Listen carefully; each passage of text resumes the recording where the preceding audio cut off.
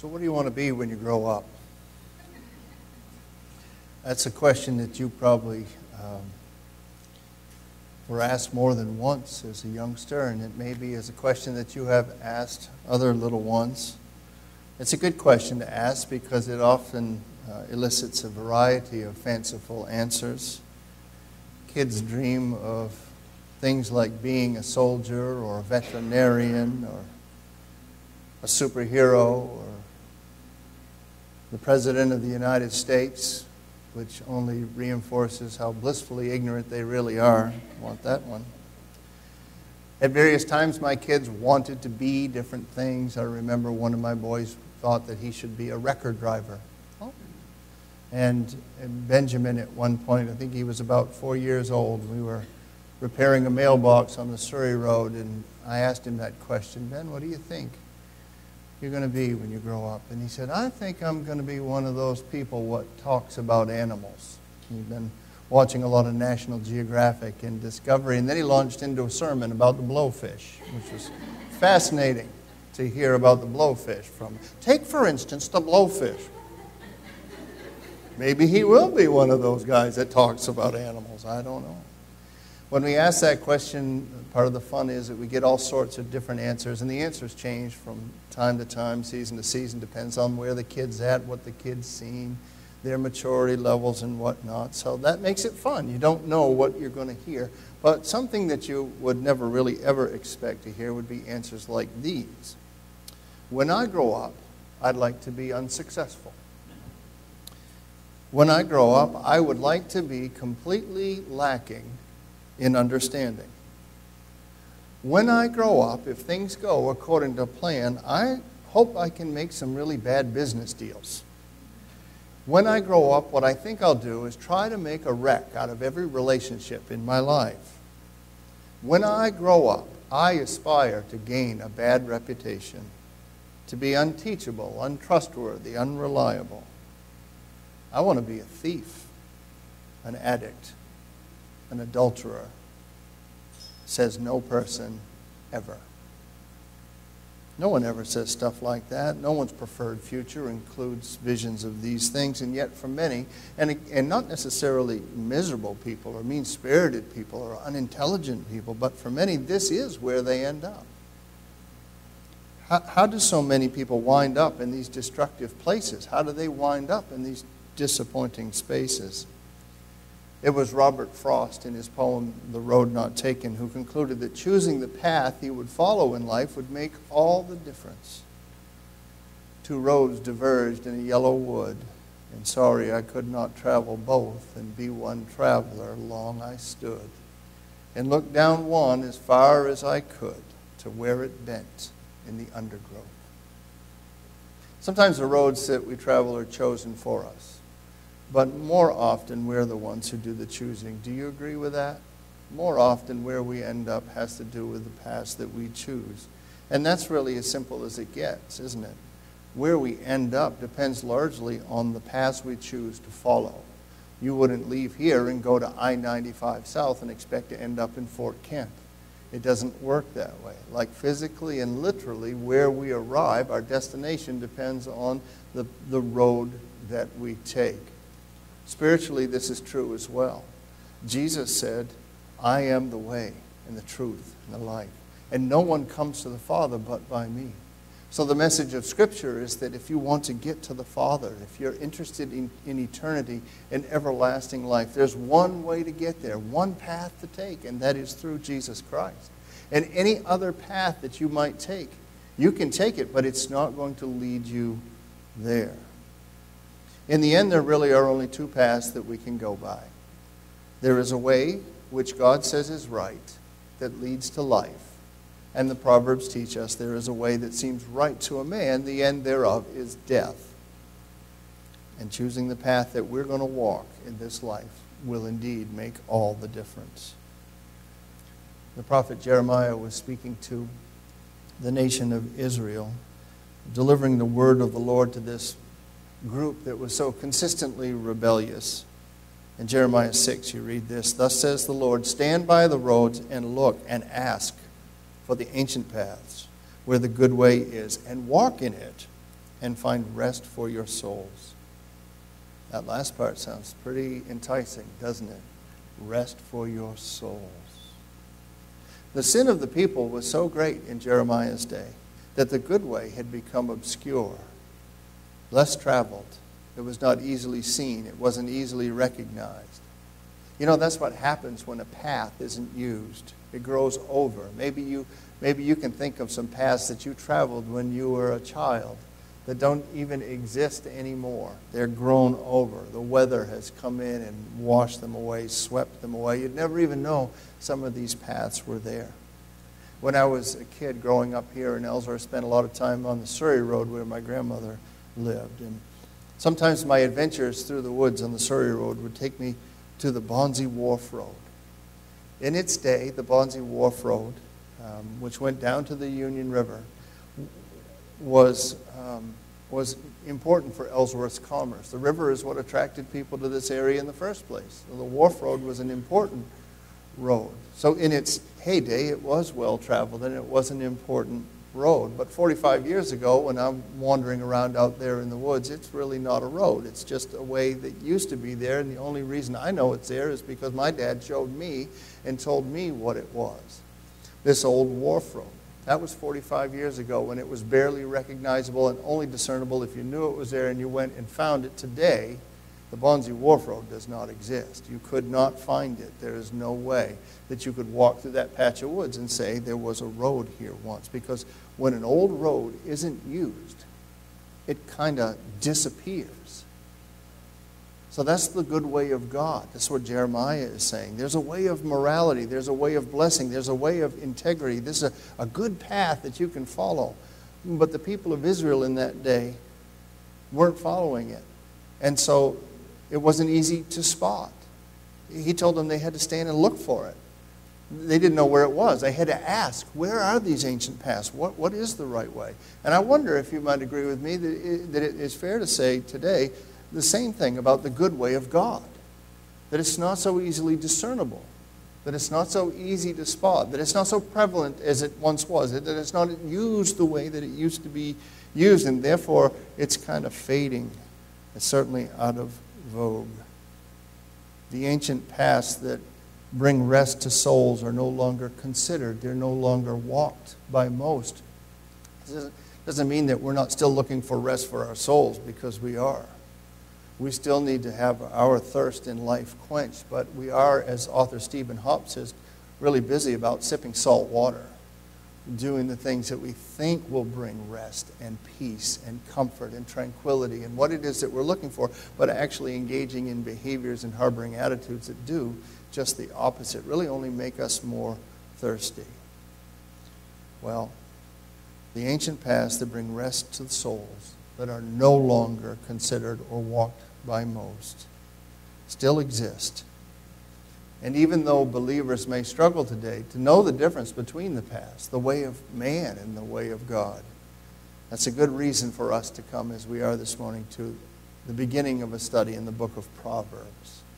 This morning we start a series called Ancient Paths, Finding the Ancient Paths. Now, when I first pondered this series, which is years ago, not that you need to know, but I keep folders of potential sermon series all over the place. I will never live long enough to preach all these ideas.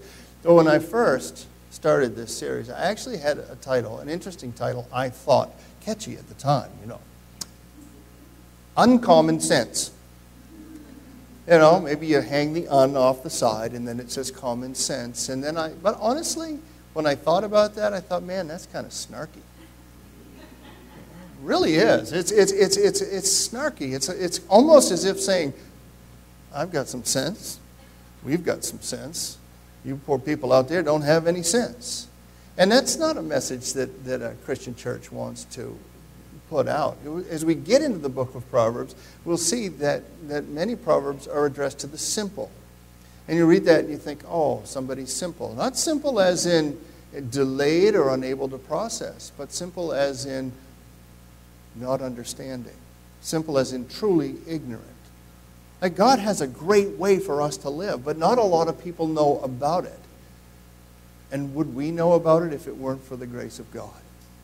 See, that's the thing, and that's why we can't be snarky. What do you have, Christian, that you have not received, is what the Bible would ask. And the answer is nothing. If we have any wisdom at all, it's because God has graciously shown it to us. And so the ancient past, an introduction to Proverbs. Having said that, let me encourage you, members of United Baptist Church, if you haven't been in the book of Proverbs lately, to jump into the book of Proverbs and begin to read. I would hope that before we're through with this series, we'll be in here for a couple of months anyway, that you will have read through the book of Proverbs several times. If in your reading you come across things that don't make sense to you, things that you have questions about, please do take a note of that. You can email me, you can text me, you can call me, you can see me, and I'll do my best to answer some of your questions. If a lot of you have the same questions, I'll probably just work it right into the messages. So feel free. Read through the book. Anything that doesn't make sense to you, that stands out, you want commentary on, make a note and let me know. All right? So let's get into this introduction of Proverbs. Proverbs is one of 5 books in the Bible that falls in the category of wisdom literature. The others are Psalms, Ecclesiastes, Song of Solomon, and Job. Wisdom literature tends to be heavy on the poetry side. That makes it fun for some people and horrible for others. Like some people are like, oh yeah, poetry, and others are like, oh, I hate poetry. So this might be a blessing for you as it falls into your wheelhouse of the kind of stuff that you like to read. It might be tough for you to slog through this. Hopefully you'll develop an appreciation for poetry. But it's not really the poetry that sets it apart as wisdom literature, however. Its emphasis is on understanding and attaining wisdom for all aspects of life. That's what wisdom lit is. And including and especially having to do with our relationship with God and our relationship with others. I think you probably would agree with me that current events have left a lot of us shaking our heads and wondering where the wisdom went. That we are looking and trying not to be hypercritical and trying not to be arrogant, but also kind of going, what is anybody thinking? And what is behind it? When folks are opening their mouths here, we have many leaders who are apparently learned and educated, intelligent, and they're saying things and doing things that puzzle us, that perplex us. They're allowing some things and not allowing others. It's a confusing time, right? I mean, what is going on here? And maybe that's why Ravi Zacharias, the late Ravi Zacharias, said this. He said, you can only learn so much from books. You can only learn so much from education. Ultimately, it's the wisdom of God that will carry you through the toughest situations of life. It's the wisdom of God that we need because it's the wisdom of God that's going to help us to navigate these rough waters. This is just a perfect time for us as God's people to receive an infusion, don't you think, of God's wisdom to help us see things plainly and clearly and to view things in a way that's going to honor our God. So just in the interest of full disclosure, the book of Proverbs can be a tough one to read. Some of you already know that. As I just mentioned, it's poetry, but it's not just poetry. It's Hebrew poetry. And what that means basically is it's not narrative. It's not a story, so it doesn't have a beginning, middle, end. You don't look for, it's harder to read that way for those of you who like the plot and storyline. Related to that, you've probably noticed this, Proverbs tends to skip around a bit. Especially after the first 9, 10 chapters, it becomes almost, it feels scattered. There are multiple sayings on multiple subjects in one chapter. And that can leave us feeling a little overwhelmed. Like, what is this? What is this about? In a single chapter, for instance, one may encounter teaching about the reward of personal discipline or the goodness of an excellent wife or the folly of social status or how you should treat animals or why you shouldn't gossip and the importance of hard work and the way of a fool. You know what I did to figure that out? I went to Proverbs 12 and I flipped my Bible open. I said, what's it talking about? And I just listed a few of the things. That's half of Proverbs 12, not even. So that's what it's like to read Proverbs, right? It covers a lot of territory and it sometimes can be hard to follow. Also, it's an ancient book. It's an old book. And so where it originates and the time frame in which it was written, we find in Proverbs a lot of references to cultural norms and traditions and trends that you and I in America in 2020 just aren't going to readily grasp. For instance, we don't have any experience really with kings. In Proverbs we'll talk about kings. We don't know about weights and measures. That's in there quite a bit. But what is a weight and a measure? How does that translate in our society and in our life? We don't have city gates, so to speak. We don't have city walls.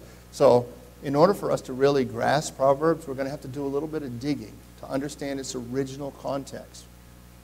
And frankly, that's something that we should always do. We aren't always disciplined to do that, but that really is the way to read the Bible. In other words, we always want to be answering the question, what would this say to the original people first?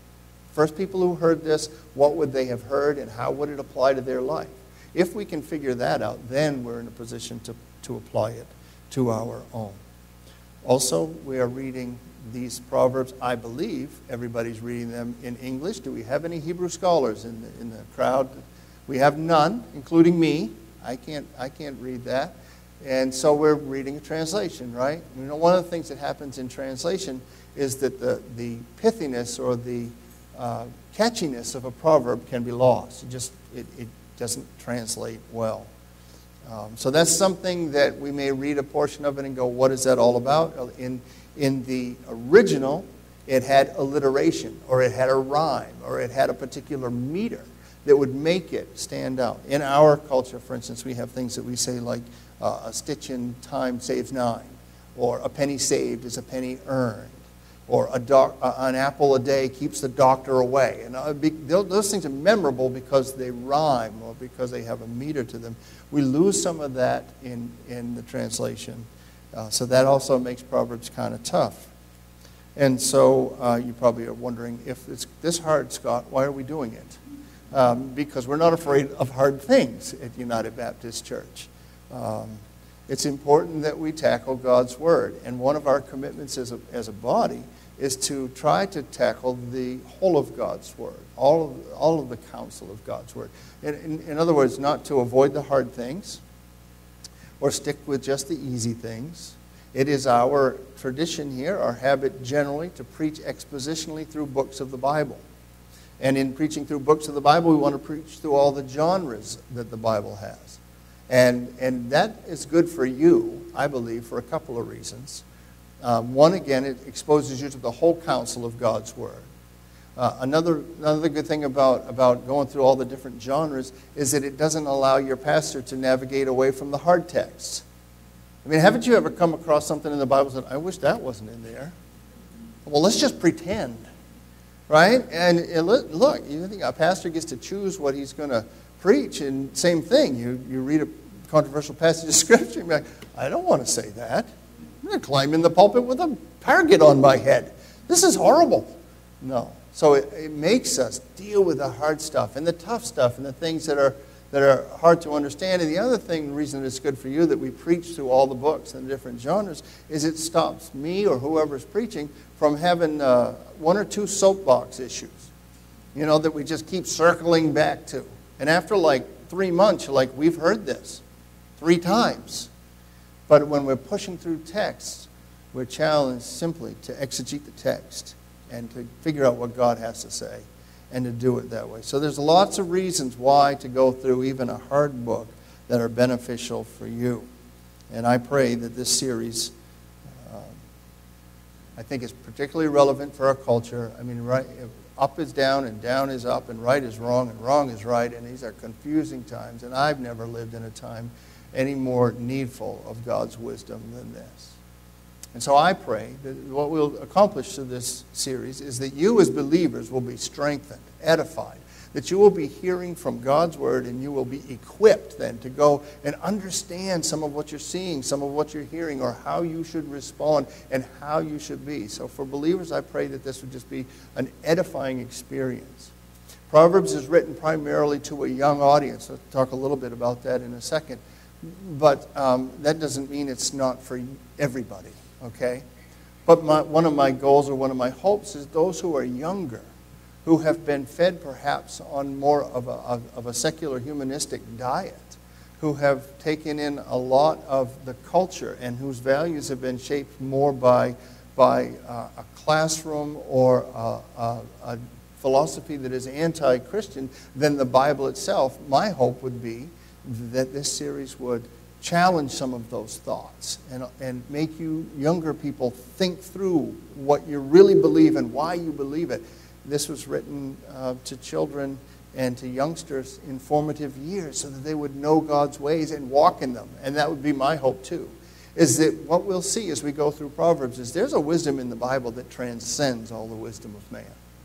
There is just something so unique and something so special and something so powerful about the Word of God that it doesn't compare to some of the stuff that we're being fed and being told is right and good. So that's another hope that I have coming out of this thing. And a final hope from the series for me would be anybody with an earshot of these messages, whether you're listening online, live stream, podcast, here in person, anybody who doesn't have a saving knowledge of Jesus Christ would come to know the Lord through these and would, again, be impressed by who He really is and what He really says and how different God is than what the secular world is offering. A few more introductory thoughts, and then we'll wrap this up. Who wrote Proverbs? If you have your Bibles with you and you want to turn to Proverbs chapter 1, this would be a good time to do that. If you wonder where it is, you'll find it sandwiched between the Psalms and Ecclesiastes. Proverbs chapter 1. Who wrote this book? Well, when we read through the whole thing, we're going to find several contributors. But chapter 1, verse 1 gives us an answer to who is responsible for a good portion of the book. Reads something like this, a little different depending on your translation, the Proverbs of Solomon, son of David, king of Israel. Is that what you're looking at? Okay, the Proverbs of Solomon, son of David, king of Israel. The Proverbs originate with Solomon. And the next question we can answer this morning is, who's he writing to? And there are a couple of right answers to that. Verse 8 of chapter 1 gives us some insight. In verse 8 it says, "Hear or listen, my son, to your father's instructions." So we can understand this book narrowly as written by a father. The Proverbs is a letter or a series of writings written from a father to a son. We also can understand it a little bit more generally, right? Because it's part of God's Word, therefore it is a letter written by our Heavenly Father to us, His children. Proverbs is a cachet of heavenly wisdom to be applied along the journey of our growing up. The teaching of Proverbs is geared generally, as I said, to the young. But even if we are grown up physically, we never cease to grow spiritually. If you are here today and you think you could read maybe a couple more chapters and that's the end, you've arrived on your spiritual journey, I think you're delusional. Only because the Bible says that we are constantly being transformed. Nothing against you, it's just the nature of what we have going on here. God is always teaching us. God is always pruning us. God is always shaping us and refining us. So we really are always growing spiritually. Those of us who've given up growing up and now we're just growing out are still growing spiritually. And I pray that you feel that you are growing spiritually.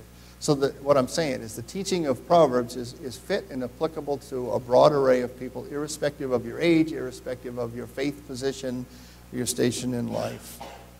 It's written by a father to a child. What's the purpose? That's the last thing we'll tackle. What is the purpose or the intent of the book of Proverbs? If you look at verses 2 through 6, this first section is often called the preamble of Proverbs.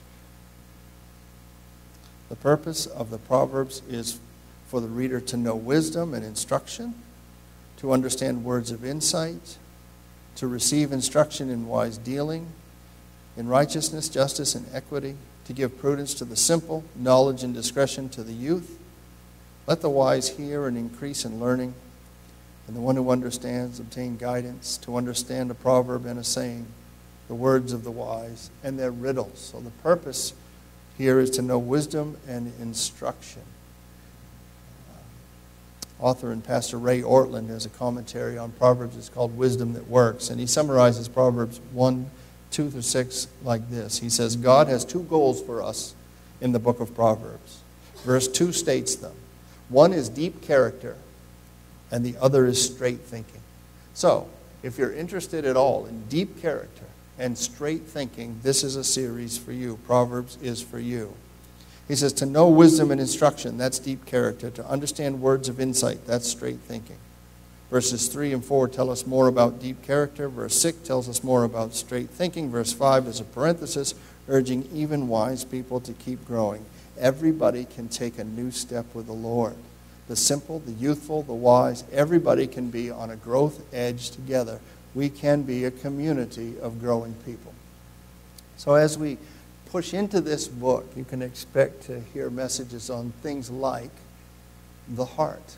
What does the Proverbs say? What does the Bible say about my heart? You can expect to hear messages on the issue of money. You can expect to hear messages on the issues of relationships. You can expect to hear issues on what true wisdom is and what folly looks like, how to live with others, how to worship God.